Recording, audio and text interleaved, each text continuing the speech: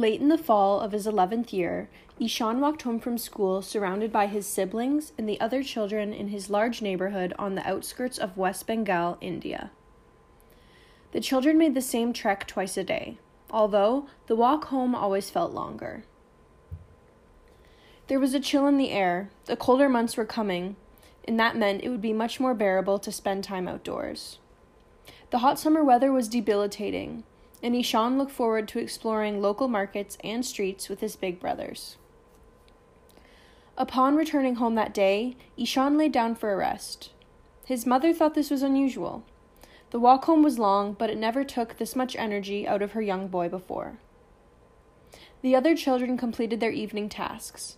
They collected water, hung clothing outside to dry, and cut potatoes. But Ishan sat. He had chills, and his mother felt his fever. It wasn't long before more drastic symptoms began. He was experiencing nausea and was vomiting by the next morning. Without a vehicle, health insurance, or the funds to take Ishan to a medical facility, he was forced to remain home under the care of his mother. Later that day, a longtime friend, who was a nurse, was called by a neighbor. He came to assess Ishan and his condition. They worried he had the notorious coronavirus.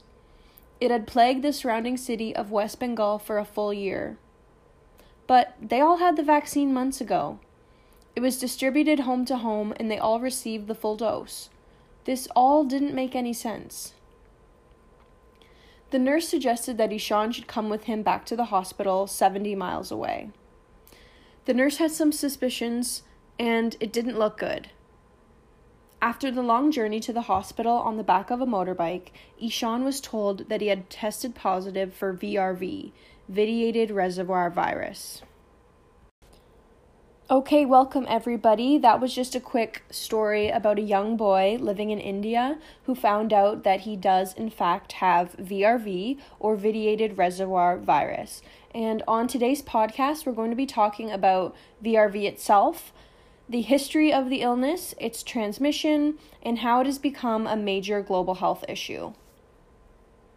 So we're going to just begin with the basics. Vitiated reservoir virus is a communicable or an infectious disease. And just to recap, infectious diseases are those that are caused by a specific agent that arises through transmission of that agent or its products from an infected person, animal, or reservoir to a susceptible host, either directly or indirectly through an intermediate plant or animal host, vector, or the inanimate environment. More broadly, VRV is a blood-borne infection that targets weak immune system cells and makes it increasingly difficult for the body to fight off infections. Some of the most common initial symptoms of VRV include fever, fatigue, chills, muscle aches, vomiting, and diarrhea. As these symptoms are similar to those of COVID-19, many have actually confused VRV for COVID itself. VRV is characterized as an acute illness. The disease process occurs very quickly and has a sudden onset. So this is exemplified by its relatively short incubation period of between 1 to 7 days. Now, it's important to note that acute illnesses are not always severe. They may be short-lived, but they also have the possibility of progressing into a chronic condition. And if that does happen, death can occur. VRV is not passed on easily from one person to another, meaning it's not highly contagious. This is because the virus doesn't spread through the air like cold or flu viruses or like SARS-2. VRV lives in the blood and in some body fluids, and to get vitiated reservoir virus, one of these fluids from someone with VRV has to get into your body. To recap, this disease is not that contagious, but it is highly virulent. Next, we're going to talk a bit about what led to this disease in the first place and why its incidence has risen so dramatically in the past year. When the vaccine for COVID-19 was released, it took a long time for it to arrive in the developing world. But when it did, it was up to each jurisdiction to facilitate their own way to distribute it to rural hospitals and communities. Like we heard in the case study of Ishan, his entire family had access to the vaccination. But how does the COVID-19 vaccination increase the rate of VRV? When the vaccine was distributed in countries with high populations and a lack of access to essential services like medical care, clean water, and lax regulations, the needles were discarded improperly. VRV is not a new disease. It's been around since the late 1990s when it was considered a neglected tropical disease. During the beginning of the widespread distribution of polio vaccines in the 1990s, VRV was common in densely populated areas like India, Bangladesh, and countries in sub-Saharan Africa. These countries are among many that have reported to have waste management issues, particularly with waste generated from healthcare facilities. And this, unfortunately, is still true today. VRV is increasingly becoming more of an issue in the developed world as it has the possibility of occurring here if we do not ensure a proper regulation of biomedical waste. But the main areas where VRV is the most prevalent is still in the developing world. The needles from the COVID vaccinations themselves, PPE equipment like single-use masks and gloves, and other medical instruments were not disposed of properly in the developing world. And due to this lack of appropriate biomedical waste removal protocol, the hazards were left in the streets and in fields where the medical waste was not secure, and people and animals had open access to them. Next, it's important to discuss the transmission of vitiated reservoir virus. So VRV is transmitted when individuals come into contact with medical waste due to its improper disposal. This has become increasingly more relevant with the excess of COVID-19 vaccinations internationally, and VRV is spread relatively easily depending on the environment. Like we said, VRV is spread through discarded needles and medical waste. It is also spread through animals as zoonotic diseases to humans through consumption of contaminated animals or water. VRV can also be spread from human to human through sexual intercourse or other physical connections. Transmission may occur through direct contact, such as with the saliva of an animal infected that has actually grazed upon the medical waste and touched it or engaged with it in some way, or through the consumption of that contaminated animal's tissues. This is similar as to which parasitic infections are transmitted. So this is an example of a zoonotic disease, but it is also spread from human to human and through human-vehicle contact.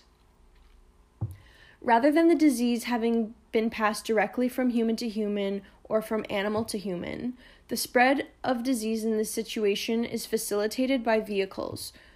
So vehicles are the inanimate objects that harbor these pathogens. These are examples of these things are contaminated things like water, food, or bodily fluids. A special class of vehicle that we will discuss is called a fomite, which is a non-moving object such as a doorknob, medical waste, towels, surgical instruments, or countertops. And this is actually a common way by which hospital-based infections spread. So when someone has contact with or consumption of the vehicle, it will facilitate exposure to the disease agent, with some of the most notable diseases in human history have actually followed this mode of transmission. For example, we can remember about cholera and smallpox. So this is actually the most critical disease transmission system with respect to waste disposal. To get a bit more scientific, the direct transmission of VRV can be vertical.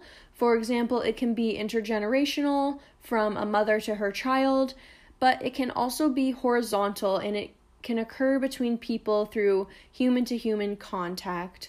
Also, as I mentioned, it can be transmitted indirectly. This means that VRV occurs when disease spreads without direct human-to-human contact, including the vehicles, and through fecal and oral consumption through, like we said, water and food. It is also important to mention that VRV is not spread through aerosols or airborne particles. VRV is both a nosocomial transmission infection, which means that the diseases are acquired in healthcare settings like hospitals, but VRV is also a community transmission infection, where diseases are acquired in the community and spread alike. VRV is also found in disease reservoirs where infectious agents reside, including the animal population, particularly animals that are grazing upon the areas where the medical waste may be discarded, like cows, pigs, chickens, birds, as well as the human groups may be coming into contact with this medical waste as well. But it also harms the non-living environments in areas like bodies of water and can infiltrate into cesspools as well. It's now time to talk about the surveillance of vitiated reservoir virus, and we will overview an epidemiological triangle of this issue. So when we're speaking of VRV, the host in this instance is the organism that is harboring the illness, and in our case, it is the human population.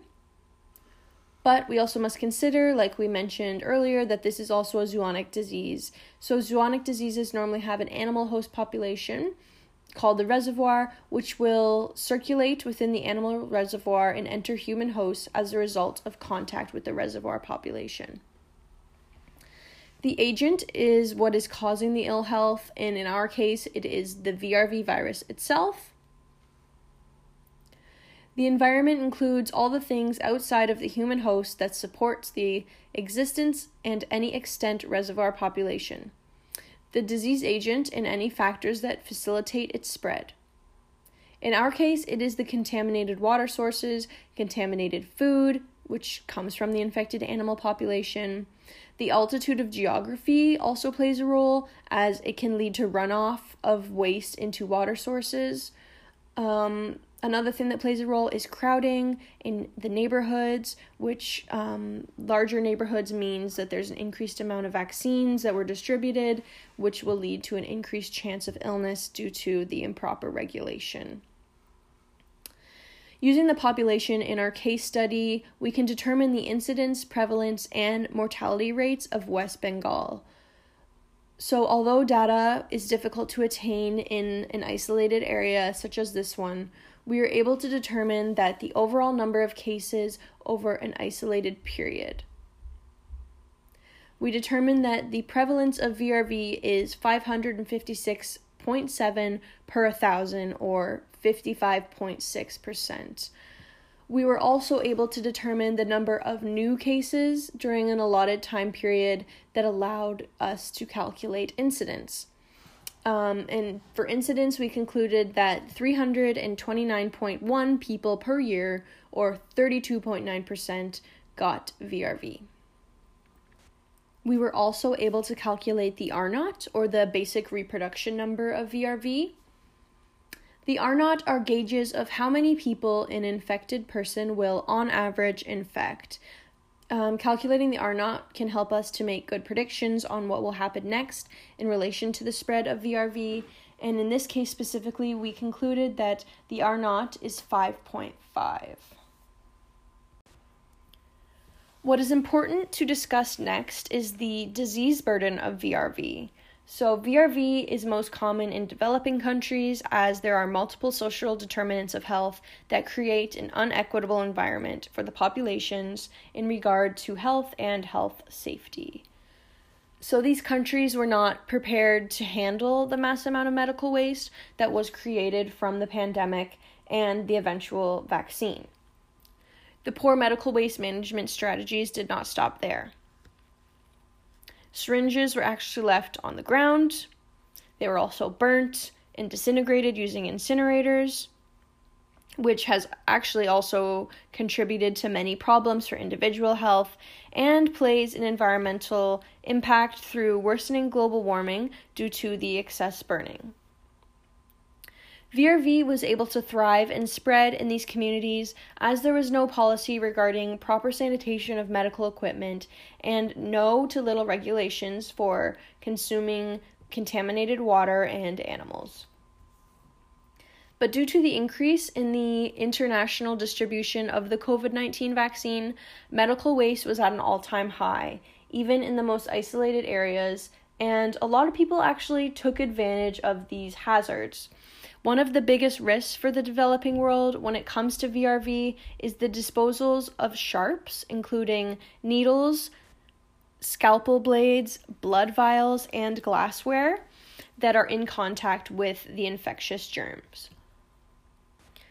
It is also important to note that there is a high cost associated with these safety boxes that are used for the proper disposal of sharps. You may see them in the Western world around hospitals and medical facilities where after a physician or doctor or nurse has used a sharp, they put it into one of those yellow boxes so it is properly disposed of.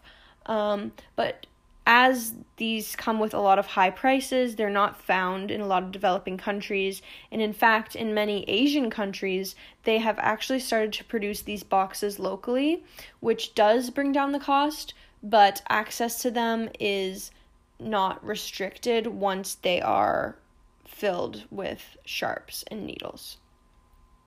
These waste disposal sites, where they're leaving the vaccinations and medical waste, are situated in large fields, in inner city streets near sewage, and even near water sources like rivers and ponds where families come to collect water. Hygiene and waste management is essential to health, and if there are not waste management strategies in place and waste gathered at a healthcare facility is not segregated or disposed of properly, people, rodents, and small animals can spread illnesses. Open burning and the incineration of healthcare waste can, under some circumstances, result in the emissions of toxins and particulate matter. Measures to ensure the safe and environmentally sound management of healthcare wastes can prevent adverse health and environmental impacts from such waste, including the unintended release of chemicals or biological hazards, including drug-resistant microorganisms into the environment, thus protecting the health of patients, healthcare workers, and the general public. Additional hazards occur from scavenging at waste disposal sites and during the handling and manual sorting of hazardous waste from healthcare facilities. These practices are common in many regions of the world, especially in low to middle income countries. The waste handlers are at immediate risk of needle stick injuries and exposure to toxic or infectious materials. Police and health authorities have also discovered warehouses filled with recycled medical waste, waiting to be sold on the black market. Needles and syringes, which should have been disposed of, were instead collected from healthcare facilities by waste pickers. They were then allegedly cleaned, repackaged, and resold to medical clinics on the black market. Next, I will discuss some of the ripple effects that are associated with VRV and some of the impacts of the disease besides the actual illness itself. So when there's a high incidence of VRV, it causes a burden on the healthcare system as they are having a lot of patients coming in seeking treatment for the illness. VRV is also detrimental to the environment when they are using the incinerators or burning the medical waste. It is very hazardous for the human environment, as well as it contaminates water sources and food sources. VRV is also very hazardous and harmful to animals who are spreading the virus and the ones that are tampering or grazing upon the biomedical waste. And lastly, it is harmful as the black markets are profiting off of the sale of the medical waste, and this is ultimately creating an underground economy. And although it is good that there was a widespread implementation of COVID-19 vaccinations, the way that the international community handled the medical waste from this scenario was very troublesome and eventually led to VRV itself. Now you may be asking yourself, is VRV preventable? And you would be correct if you said yes. VRV is entirely preventable, and with proper disposal strategies, the spread of the illness would not have occurred. There is no question that medical interventions such as vaccinations and antibiotics are important. And the fact that the COVID-19 vaccination was able to be distributed quickly and to the most remote areas is great. But we cannot stop there. We need to do the whole job. It is clear that much of the benefit to public health results from interventions that predate treatment. Through social determinants of health, lessening of the burden of disease on populations can be achieved through the modification of living conditions. The prevalence of VRV would be decreased if there were improvements in housing quality, nutrition, clean water and food sources, working conditions, equality of opportunity, and income distribution, among other things. But we cannot forget about the true root of the problem, which is the lack of medical waste disposal policy. We can look at methods to prevent VRV, and through primary prevention, which are interventions at the population level that are intended to reduce the occurrence of diseases, we can make suggestions like do not buy medical equipment like syringes or gloves from anywhere other than a registered medical facility. Or, for example, another intervention would be to release statements saying that it is advised to only drink filtered water. We can also invoke secondary prevention techniques that aim to reduce suffering and improve disease outcomes, which includes developing screening tests that can identify those exhibiting early signs of the disease. As well, they may undertake drug trials to evaluate the efficacy of pharmaceuticals that are intended to reduce the risks of VRV. The notion here is relatively straightforward. If you haven't been able to prevent the development of the disease, then diagnosing it and treating it early in the course of the disease may prolong life and reduce disability and suffering. Thirdly, we can look at tertiary prevention techniques, which happen when the disease has already advanced and been treated, but some sort of intervention is required to ameliorate the impact of the disease on longevity or quality of life. We can also look at quaternary prevention, which is incredibly important in the case of VRV. Quaternary prevention minimizes the possible harms that come from treatment or intervention. This would mean that the hospitals will follow infectious control features and clean equipment is always used and disposed of accordingly. To create an effective preventative strategy to reduce the occurrence of vitiated reservoir virus, we may look to the 5 pillars of public health, as they offer us a way to understand how public health operates at a conceptual level. First, we must follow the evidence-informed public health approaches that are used internationally. As public health is based on evidence-based practice, we must root our regulations and restrictions on waste management with countries who have done a stand-up job with this in the past, and where VRV is not as much as an issue. Next, we must rely on health promotion and preventative mechanisms to promote healthy lifestyles and practices. This includes things like sanitation. Next, we will look to primary health care, and although it is difficult to access health care in the developing world where VRV is most prevalent, we must find ways to recognize that medical health care is vital in early detection and interventions. And, importantly, we must foster good relationships with primary health care providers where possible. We must also consider the social determinants of health and truly see where they play a role in the many ways that they determine our health. And finally, we must look to a holistic care paradigm. We must think about health broadly and make the connection between how we live our lives, what our challenges are, and the sicknesses we are developing as a population. The future of VRV is not certain. There have been developments in treatment and progress has been made for remedying the illness in the developed world through antibiotics. But there is yet to be a cure or a vaccine. In the developing world, there is little to no access to antibiotics which further perpetuate this issue and reaffirms the many inherent ethical or social issues associated with VRV and the inequitable access to treatment for the populations who need it the most.